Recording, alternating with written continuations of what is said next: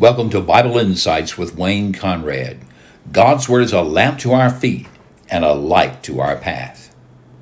As Christians, we confess that Jesus of Nazareth, the Son of Mary, is the unique Son of God, the Messiah, the Lord, and the Savior. In fact, we acknowledge him to be God incarnate. So here's a question. When did Jesus know his true identity? When did Jesus know that he was the Messiah, the unique Son of God and Son of Man? Now that's a very important question because our answer to it can indicate some deficiency in our theology. For instance, if you hold the idea that Jesus, as a baby in the crib, knew that he was God in flesh, then you would be, in essence, denying the reality of his incarnation. Because you see, Jesus is the unique Son born of Mary, but he's of divine origin because she became pregnant by the power of the Holy Spirit. There was no human male involved. But Jesus existed before he was born. Now hold on to your hats, because we don't know that anyone else like this. He is definitely unique. But here is Jesus before he was Jesus. We find him in the Gospel of John. The Gospel of John opens with these magnificent words. In the beginning was the Logos. We translate the Word. And the Word was with God. That means he was like face to face, like a relationship of intimate friendship or of father and son. And the Word was God. Not only was he with God, but he was God, and this is true from in the beginning. So whenever the beginning began, the Word was already there with God and was God. He was in the beginning with God, and all things were made through him, and without him was not anything made that was made. But here's the next great step. This one, the Word, who's always been in union and fellowship with the Father in the unity of the one Godhead, this Word, this Logos, became flesh, and he dwelt among us. We observed his glory, John writes. The glory is the one and only Son from the Father. That's the unique Son from the Father. Sometimes we say that, the begotten Son of the Father. It's very difficult to translate this word to the true concept that's there, full of grace and truth. So the Word became flesh. That is, he took on humanity, and he dwelt among us as a male human being. Now, when he did this, he clothed himself with humanity and the humility of being a man. Philippians 2 has this magnificent Christological hymn. I don't know if Paul is quoting it or if Paul himself composed it, but listen to these words. He's exhorting Christians to have the same attitude that Jesus Christ had, who, existing in the form of God, did you get that? Existing in the morphe, the very form of God, did not consider equality with God as something to be exploited, to be held on to.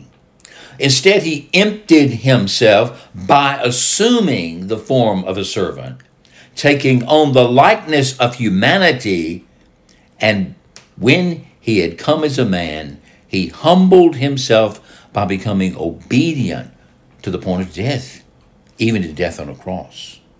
So the humanity in which the Word assumes is mortal, capable of dying.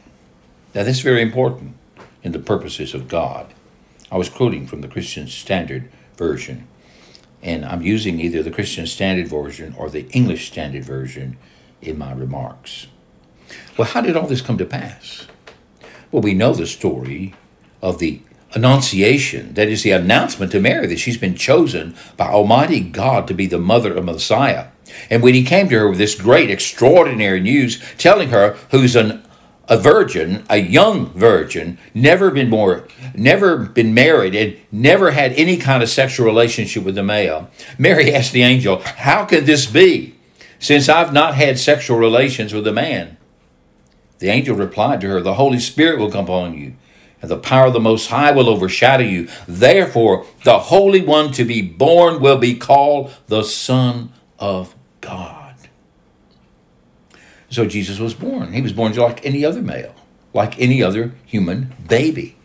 He came out of the womb in the same way. There was crying, there was pain. He was presented to be circumcised on the 8th day, and after 40 days, the mother went through the ritual of her cleansing, and again the dedication of the child to Jehovah, to God. And so we read in Luke chapter 2:39, "And when they had completed everything according to the law of the Lord, they returned to Galilee, to their own town of Nazareth.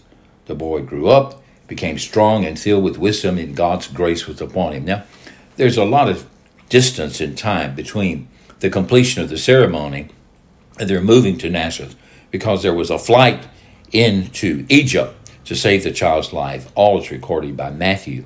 But at the end of that period, when they arrived in Nazareth and set up home, the boy grew up. He became strong, filled with wisdom, and God's grace was on him. But do you catch this? He had to grow. He is a human boy. He has to grow physically, mentally, emotionally. He has to grow as a human being. So Jesus, when he's a boy, he was not going around thinking, I'm God. He was thinking that he was a boy, that Mary was his mother, and Joseph was the only father he knew, though Joseph did not biologically father him. Now, Mary and Joseph knew his identity.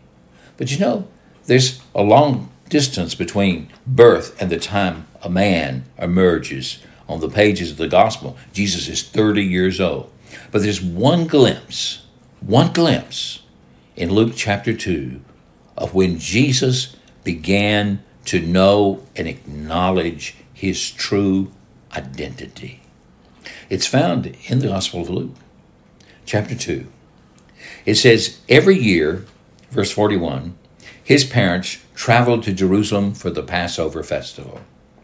And when he was 12 years old, they went up according to the custom of the festival.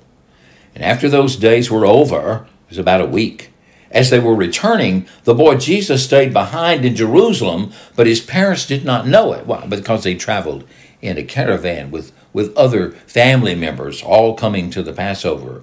Assuming he was in the traveling party, they went a day's journey, and then they began looking for him among their relatives and friends. Have you seen Jesus? Have you seen Jesus?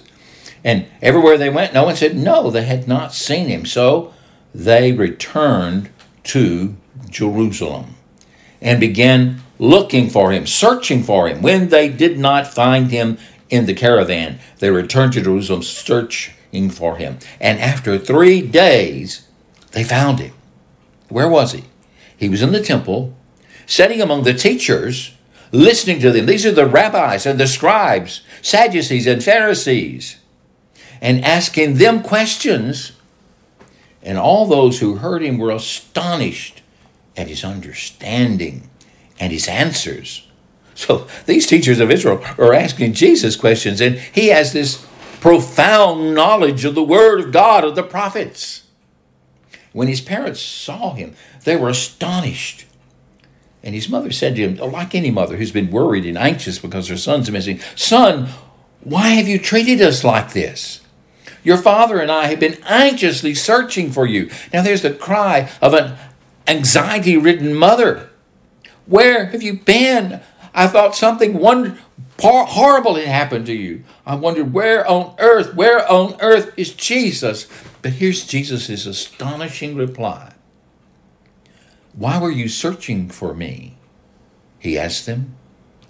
Didn't you know that it was necessary for me to be in my Father's house? Now, that's not Joseph's house.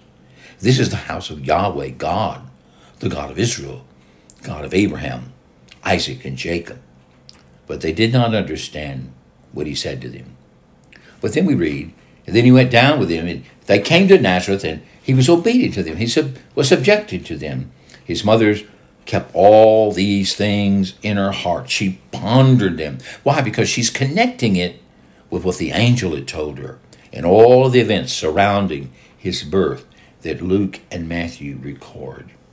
And then we read about the next several years in Jesus' life, from the age of 12 until the age of 30, and Jesus increased in wisdom and stature and in favor with God and with people. Remember, Jesus is human.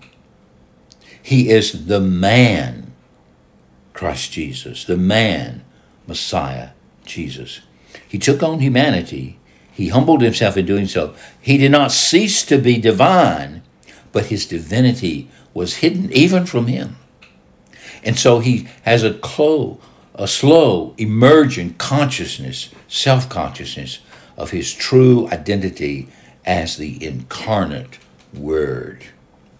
Now, the next glimpse we have, at this point, we know that Jesus is coming to the knowledge of who he is. And we read it in Mark, Matthew, Luke, and John. It's at the baptism. Here's what Mark says. In those days, Jesus came from Nazareth of Galilee and was baptized, that is, immersed by John in the Jordan. And when he, that is Jesus, came up out of the water, immediately he saw the heavens being torn open and the Spirit descending on him like a dove. And a voice came from heaven, "You are my beloved Son. With you I am well pleased." At 12, he knew that he was the Son of God. At 30, when he was baptized, he heard the voice of the Father from heaven saying to him, "You are my beloved Son, and with you I am well pleased." Now we know, following his baptism, that Jesus went into the wilderness for some 40 days when he was tempted of the devil about this whole identity of his being the Son of God and what they meant. And when he emerged from that victorious, John records for us in John 1:29, the next day John saw Jesus coming toward him and said to those onlookers and those scribes and Pharisees that were questioning him, "Look, the Lamb of God who takes away the sin of the world. This is the one I told you about. After me comes a man who ranks ahead of me because he existed before me. I didn't know him, but I came baptizing with water so that he might be revealed to Israel." And John testified, "I saw the Spirit descending from heaven like a dove, and he rested on him. I didn't know him, but the Father revealed to me, to him, as he's coming from the water, 'You are my beloved Son.' I didn't know him, but he who sent me to baptize with water told me, 'The one you see, the Spirit descending and resting on, he's the one who baptizes with the Holy Spirit.' Hear the words of John. I have seen and testify that this is the Son of God." So we know at this point, beyond a shadow of a doubt, Jesus knew who he was, the man and the one who is the Son of God, the one who shares in deity as well as humanity. Thus he can be the mediator between God and man. And as man, he can take on to his body the sins of mankind, and he can become their sacrifice so that they might be redeemed. The author of Hebrews in chapter 10 quotes from Psalm 40 and relates this great truth to us in the words of that psalm. Let me turn to that particular verse in Hebrews chapter 10. And it says, a body hast thou prepared for me. A body. You are not satisfied with just the sacrifices of animals. They could never really take away sin. But you have ordained a perfect sacrifice. And so the author of Hebrews writes in Hebrews chapter 10, but in these sacrifices, there's a reminder of sins every year, for it's impossible for the blood of bulls and goats to take away sins. Consequently, when Messiah, that is, when Jesus, the Christ, came into the world, he says, that's to the Father, sacrifices and offerings you have not desired, but a body have you prepared for me. And burnt offerings and sin offerings you've taken no pleasure. Then I said, behold, I've come to do your will, O God, as it is written to me in the scroll of the book.